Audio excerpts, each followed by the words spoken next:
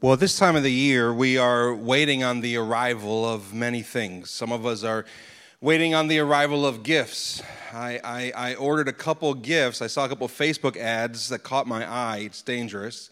And I ordered a couple gifts from sites that are not Amazon. And I'm nervously awaiting to see, A, if they actually are real things or if I got scammed, and B, if they're going to be here on time. Nothing worse than a Christmas gift that's not here by Christmas, and so I'm anxiously awaiting the arrival of these gifts. Some of you maybe are anxiously awaiting the feasts that awaits you Christmas Eve and Christmas Day. We have a tradition now, thanks to the generosity of some people in our church, who every Pastor's Appreciation Day, they give me gift cards to Katz Deli, which is one of the greatest delis in the world, located in the Lower East Side of Manhattan, and they ship their food, specifically their pastrami, all over the world. And so every year I order a couple pounds of pastrami, and I'm awaiting the arrival of that, because one of our traditions now is on Christmas Eve to make Reuben sandwiches. I'm awaiting the arrival of that beautiful box from Katz Deli. Others of you are awaiting the arrival of family and friends that are going to come in town and stay with you. And some of you are really happy about it, and some of you maybe have mixed feelings about it, but they're coming, and you're waiting for their arrival. Maybe the arrival of just the right amount of snow on Christmas, right? I mean, I think we can all agree that although we don't like a lot of snow, the one day of the year you'd like a little bit of snow on the ground is Christmas morning, and we just kind of wait for that. And then just the arrival of the actual evening, Christmas Eve and Christmas Day, it's a season of waiting for arrivals. And this morning we're beginning our Christmas series, which is called Arrival. It's, of course, about Jesus, the Son of God, arriving on earth. God wrapped in humanity, the incarnation, Jesus, fully God and fully man, arrives on planet Earth. And what does it mean? What does it mean for all of us? What does it mean for me? What does it mean for you? And this morning, we're going to talk about the arrival of Jesus in this way, that it's the arrival of the light. The light. And we're going to look at a passage in the Gospel of John, John chapter 1, beginning in verse 4, where John, the apostle of Jesus, is writing about Jesus coming into the world as light. Beginning in verse 4, it says this: "In Jesus was life, and the life was the light of men. The light shines in the darkness, and the darkness has not overcome it." Amen? "There was a man sent from God whose name was John." Now, he's not writing about himself here.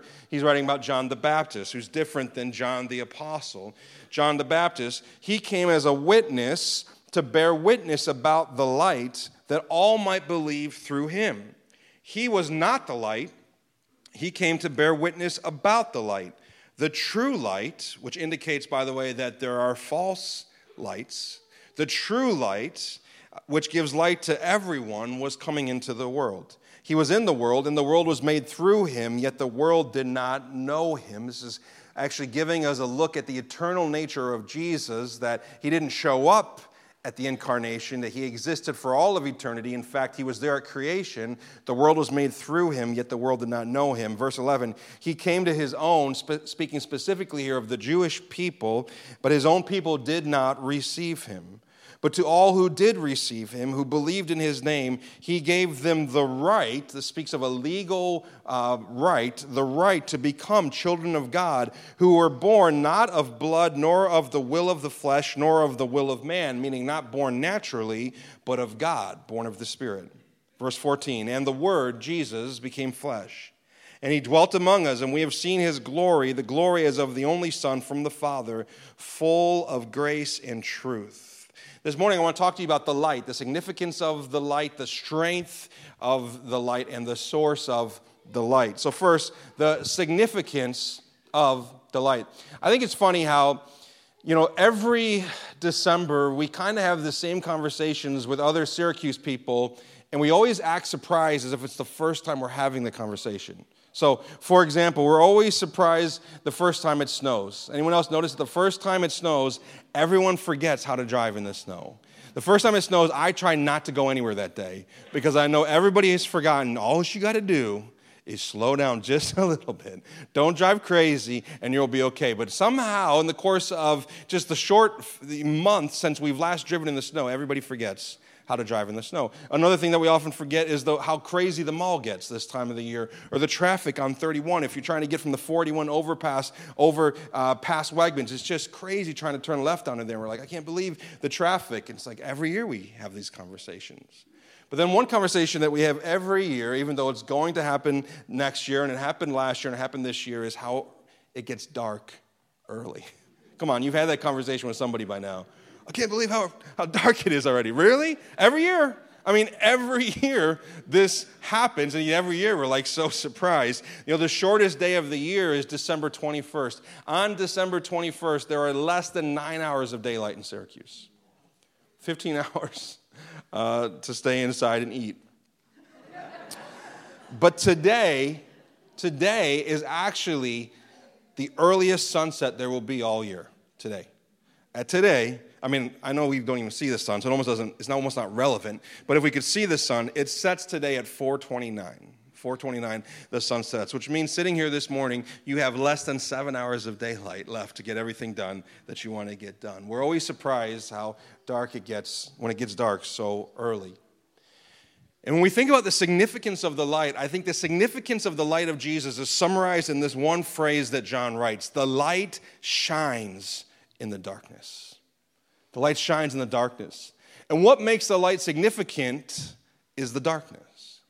If there was no darkness, then the light wouldn't really matter. These lights that are shining on me right now would be somewhat useless if the rest of this room was fully lit, because the rest of the room is dim. These lights are important, and they're significant so that you can see me. What makes light so significant, so necessary, so important is that there is darkness. Most of us by now have cell phones that have flashlights on them, right?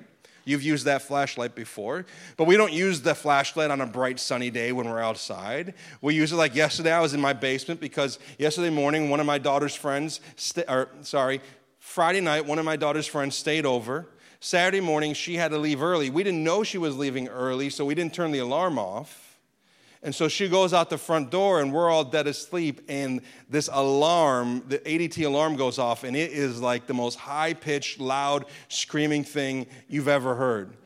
And we've been laughing since that moment about how each of us responded to that moment. One of my daughters did not wake up. Like, she now is convinced that if there's ever an emergency, she's done for. One of my daughters got up and, not knowing what kind of alarm it was, began to pat the handle on her door to make sure there wasn't a fire in the hallway. Really smart, right? I like to say I taught her that, but she actually learned that from an episode of The Office where Dwight Schrute starts a fire in the office. I reached for my phone thinking, I got to silence this thing, and we have an app. I'm going to silence this, and I want to see which alarm has been tripped. And my wife, Erin, for whatever reason, she shot out of bed like a cannon and sprinted down the stairs, like toward danger. And later I was like, what were you going to do? Like, if there was an intruder, what was your plan? Wait for me next time to come with you. So we spent most of the morning in our basement trying to figure out what was going on because our ADT didn't communicate with the central system, so the police were never called. So we're like, what's the point of an alarm system if it's not hooked up to a greater system? And so I'm down there in the dark, and I got my cell phone out, and I got my flashlight out. And what gives the flashlight value in that moment is that the basement is dark. And when Jesus came into this world as a light to shine, what gives that light such value? Why we so desperately need that light so much is because there's so much darkness. There's so much darkness. You know, Jesus, when we think about his birth, he was born in the darkness of night. He was born likely not in the darkness of a nice barn, but probably the darkness of a cave. He was born into a time that was dark for the Jewish people, where they were under the rule of the Romans and being oppressed, at least culturally and socially, by the Gentiles. His actual birth was marked by darkness. There were questions around the nature of his birth because Mary and Joseph, of course, were not married yet. And on the heels of his birth, there was the darkness of a psychotic ruler who ordered the mass murder of all boys 2 and under. And this is the world into which Jesus is born. Just the start. Jesus came into a dark world to shine. And Jesus' light is a light of life That's what John says. His life was the light of all men. It's a light of truth. Jesus comes to shine truth where there's lies and deception. He comes to shine hope where there is despair. He comes to shine grace where there is guilt and shame. He comes to shine mercy where there is a need for forgiveness. He comes to shine favor where there is none. And still today, the light of Jesus shines in the darkness. And there's darkness all around us, right? So there's three types of darkness I just want us to think about this morning. There's the darkness around us. And I kind of categorize the darkness around us in two categories. One is evil and one is despair. There's evil in this world. There's evil things happening around us. And it's easy to feel like somehow the darkness is advancing and the darkness is winning, and yet the light shines in the darkness. There are dangers around us from the evil that tell us narratives and tell us stories and try to convince us that certain things are true. But then also there's the darkness of despair, and this is a real one, right? This is a real one. Researchers tell us that this season of the year doesn't just bring joy to many, it actually brings deep despair to many. In fact, the rates of depression and suicidal thoughts tend to climb during the holidays as people are confronted with their loneliness and the things that they have lost, and despair is a real thing. You know, there's people in our church family who are going through tremendously difficult challenges, and it would be easy to be swallowed up with the darkness. We have families in our church. We have two ladies in our church, Bethany and Kim, who lost their mom just over a week ago. They'll go through Christmas without their mom. Just yesterday, our friends Ray and Lillian lost their son, Matthew. I mean, they lost him from this earth, but Matthew's home with Jesus, and we give God thanks for that. And in these moments, it's easy to just get swallowed up in darkness. And yet darkness is exactly why Jesus came. And darkness is where we can best see and appreciate his light. And the truth is while I'm not thankful for the darkness of this world, I do know that if there was no darkness in this world, I wouldn't see the light of Jesus. I wouldn't be able to appreciate how good he is. There's darkness around us. Imagine just for a minute trying to navigate life without the light of Jesus. And the good news of Christmas is it tells us we don't have to. The light came to shine in the darkness. So there's darkness around us. There's also darkness between us. And I'd have to say that in the Christmas season, this can get challenging. You're going to be around in the next few weeks. You're going to be around family that you're only around every now and then. And you're going to get around a table and you're going to share a meal. And the conversations are going to shift to a topic that you don't agree on. Or past pains and past regrets are going to come up, and these are complicated seasons, and there's truly darkness between many of us. There are relational challenges, and how many of you learned that relational challenges tend to bring the greatest pain in our lives? The greatest pain in our lives is done to us and experienced by us from people who we love and spend a lot of life with. But here's how the light of Jesus helps us. The light of Jesus shows us how to forgive. The light of Jesus shows us Jesus dying on a cross, praying for those who are killing him. Father, forgive them, for they know not what they do. You know, forgiveness, some people say, well, they're not sorry. They don't have to be sorry for you to forgive them. It has nothing to do. It's not about them. It's about you forgiving them. You know, forgiveness, by the way, is not the same thing as trust. You can forgive somebody without extending to them the same sort of trust and access moving forward. That's called wisdom, right? We choose to forgive, not because they deserve it, but because we want to live free. We want the light to shine in our hearts and not the darkness. And so forgiveness is not even about setting them free. Forgiveness is about setting yourself free. And the only way forward with the darkness between us is to be a people who know how much we've been forgiven of so that we are quick to forgive others. The light of Jesus shows us how to serve others, how to love others. In fact, interestingly enough, in all of the scriptures, the only name that Jesus gives himself that he also gives to us is the light of the world. He says, I am the light of the world, but then he also says, you are the light of the world. That light of Jesus is supposed to shine through us. And where should it shine? It should shine in our relationships with one another. There's so many passages in the scripture that say our vertical faith, our relationship with Jesus must be expressed in our horizontal relationships. If you say you love God but you hate your brother, the Bible says you're a liar. And so there's a way in which it's great if you have a relationship with Jesus, but if it is not expressing itself in relationship with others, something is not aligned properly. It's supposed to flow through us, into us, and flow through us. So you are the light of the world, the darkness between us. And the last type of darkness I want to talk about is the darkness within us, the darkness within us. All of you at some point have probably tried to get ready in the morning in the darkness of a room. You're not turning the light on because you don't want to wake somebody up. And that's when you walk out of the house and you look down and you have 2 different color socks on. Come on, everybody's done that at some point, right? Because what does the darkness do? The darkness prevents us from seeing ourselves right. And this is what happens with the darkness within us. We can't see ourselves right. Please, please, please, do not depend upon yourself to know what your issues are. Do not depend upon yourself to see yourself properly. No one has lied to you in your life more than you have. And this is the way that we're wired. This is the way that blind spots work, is that we can't see things about ourselves. And one of the great dangers of darkness is that in the natural and in the spiritual, our eyes adjust, right? You can walk into a room where it's too dark to see anything, but what happens within a few moments? Your eyes adjust, and now you can see things. And what happens over time, if there's darkness in your heart, your eyes will adjust. And you'll begin to think things are okay, and you'll begin to think that you're okay. This darkness within us is the darkness for which Jesus came to shine his light, to free us of our sin, to free us of our wrong attitudes, our bad behaviors, and to free us even of the despair that we experience. There is a light, and the light shines in the darkness. Last week, I was talking with my daughter, Madeline, who's 9, at bedtime, and I was asking her some things about her day.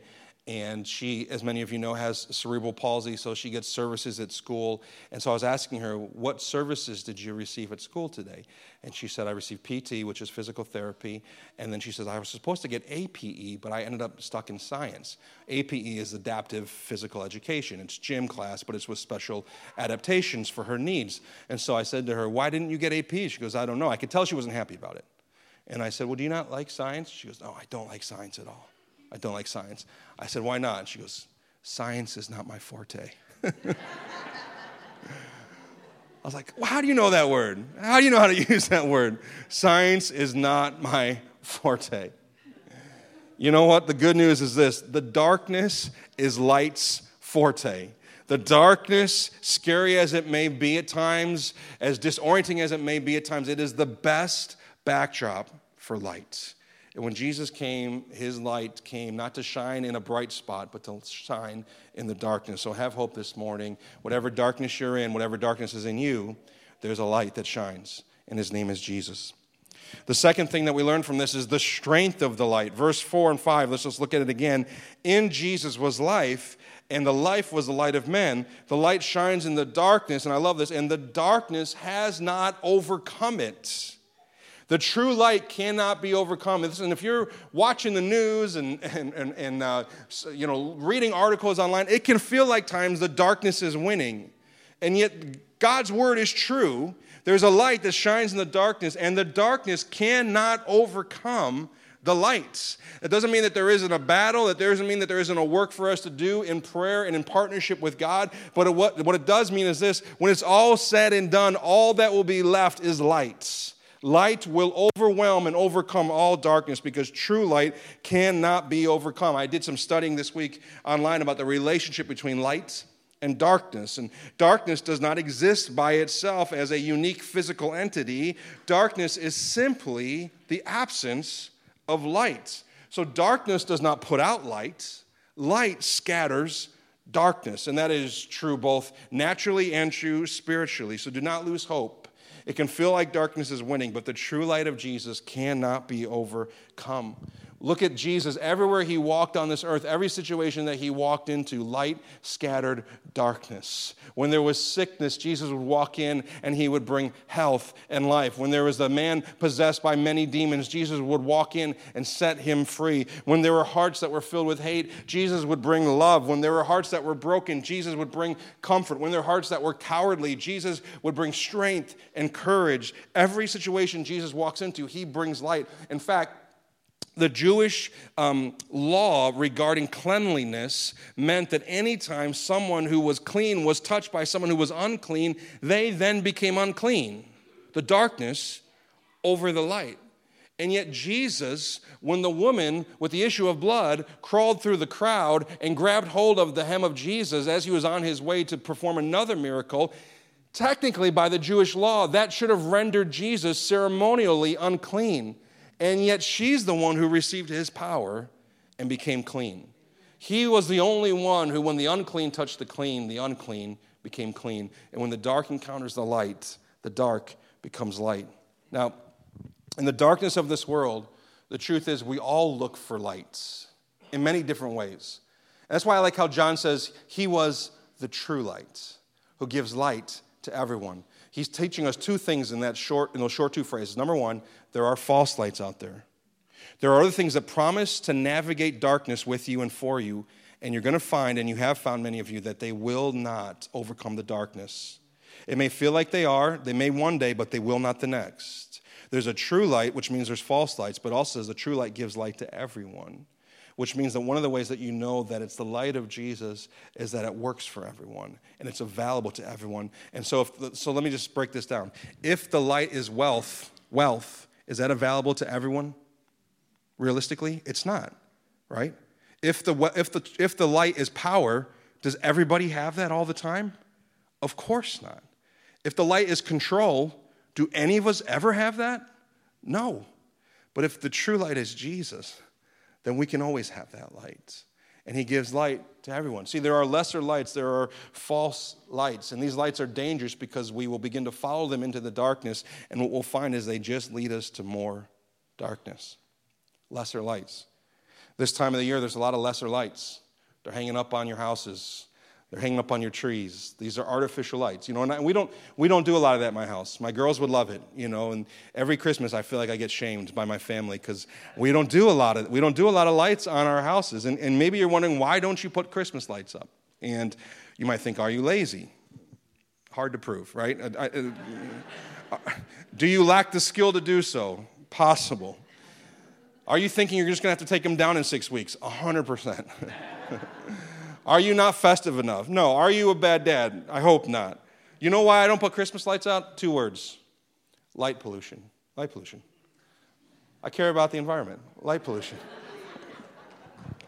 Light pollution is the excessive or poor use, this is an actual definition off the internet.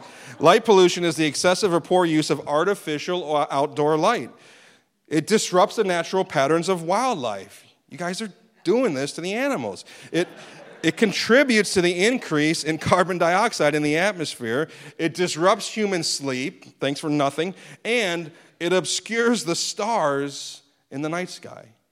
You guys are maniacs putting your lights up and contributing to light pollution. You're welcome for me not doing it, girls. What jumped out at me in this definition, and of course I'm joking here, but what jumped out at me is that it says that light pollution, and your Christmas lights are not doing it, they're talking about other types of artificial lights, that it can actually obscure the stars in the night sky. Steals the glory and the beauty from the greater lights. And this is what lesser lights will do, is they will steal the glory and the beauty from the true light. And the only strength that we'll ever be able to hold on to is the true light.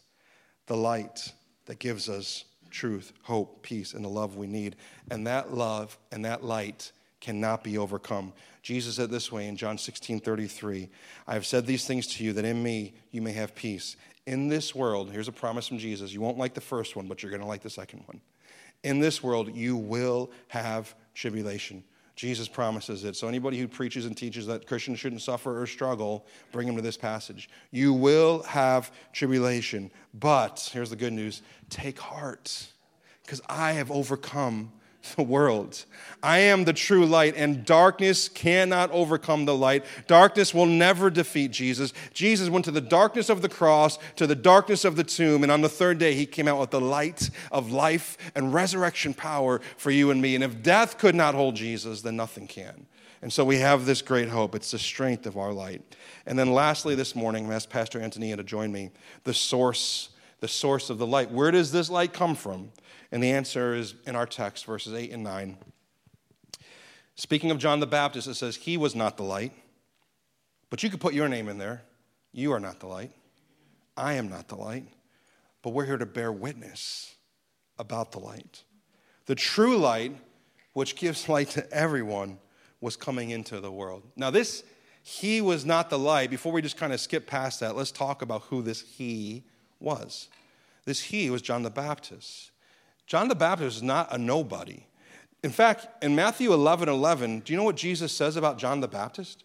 Jesus said, truly I say to you, among those born of women, basically anyone ever, there has arisen no one greater than John the Baptist.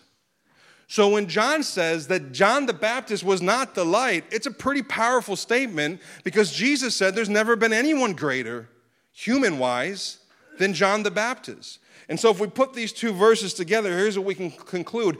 The best of us is not the light. The best of us could never be the light. We are not the light. See, listen, as I close, the message of Christmas is not about human ingenuity. It's not about the will of people picking themselves up by their bootstraps and saving themselves or crawling out of whatever hole they found themselves in. The message of Christmas is not about the wonder of human accomplishments. It's not about the efforts of well-meaning people. The message of Christmas is not even about moral excellence and spiritual experiences and religious faithfulness. The message of Christmas is this: you were in darkness, and there's a light that came for you. See, we are not the light. We need the lights. And the heart of the gospel is this: the light you need is not inside you. There are many false teachers, many new age sort of messages out there that say, oh, the light's inside of you, just let it out. That's not what the gospel says. The gospel says the light was never going to come from you, so the light had to come for you. And that's what Christmas is about. Last Sunday in our 8:30 a.m. pre-service all-team huddle, where we pray together. By the way, any of you can come to that if you want. Leanne Warbeck brought us to Isaiah chapter 9, verse 2, one of my favorite verses, one of my favorite prophecies about Jesus. It says this: the people who've walked in darkness have seen a great light. Those who have dwelt in a land of deep darkness, on them light shone. On them has light shone. I'm so glad that by the inspiration of the Holy Spirit, the prophet Isaiah did not say, those who dwell in a land of deep darkness, from them has light shone. If that word said from, then all of our hopes rest on our shoulders. All of our hopes rest on you and me getting our act together, finding the right artificial light and following it through the darkness as best as we can. But because that little word doesn't say from, but it says on or upon, it means that there is a light that did not come from us, but it came for us. And that light is sure, and that light is strong, and that light is able, and that light is ours, and that light is Jesus. Let's pray together this morning.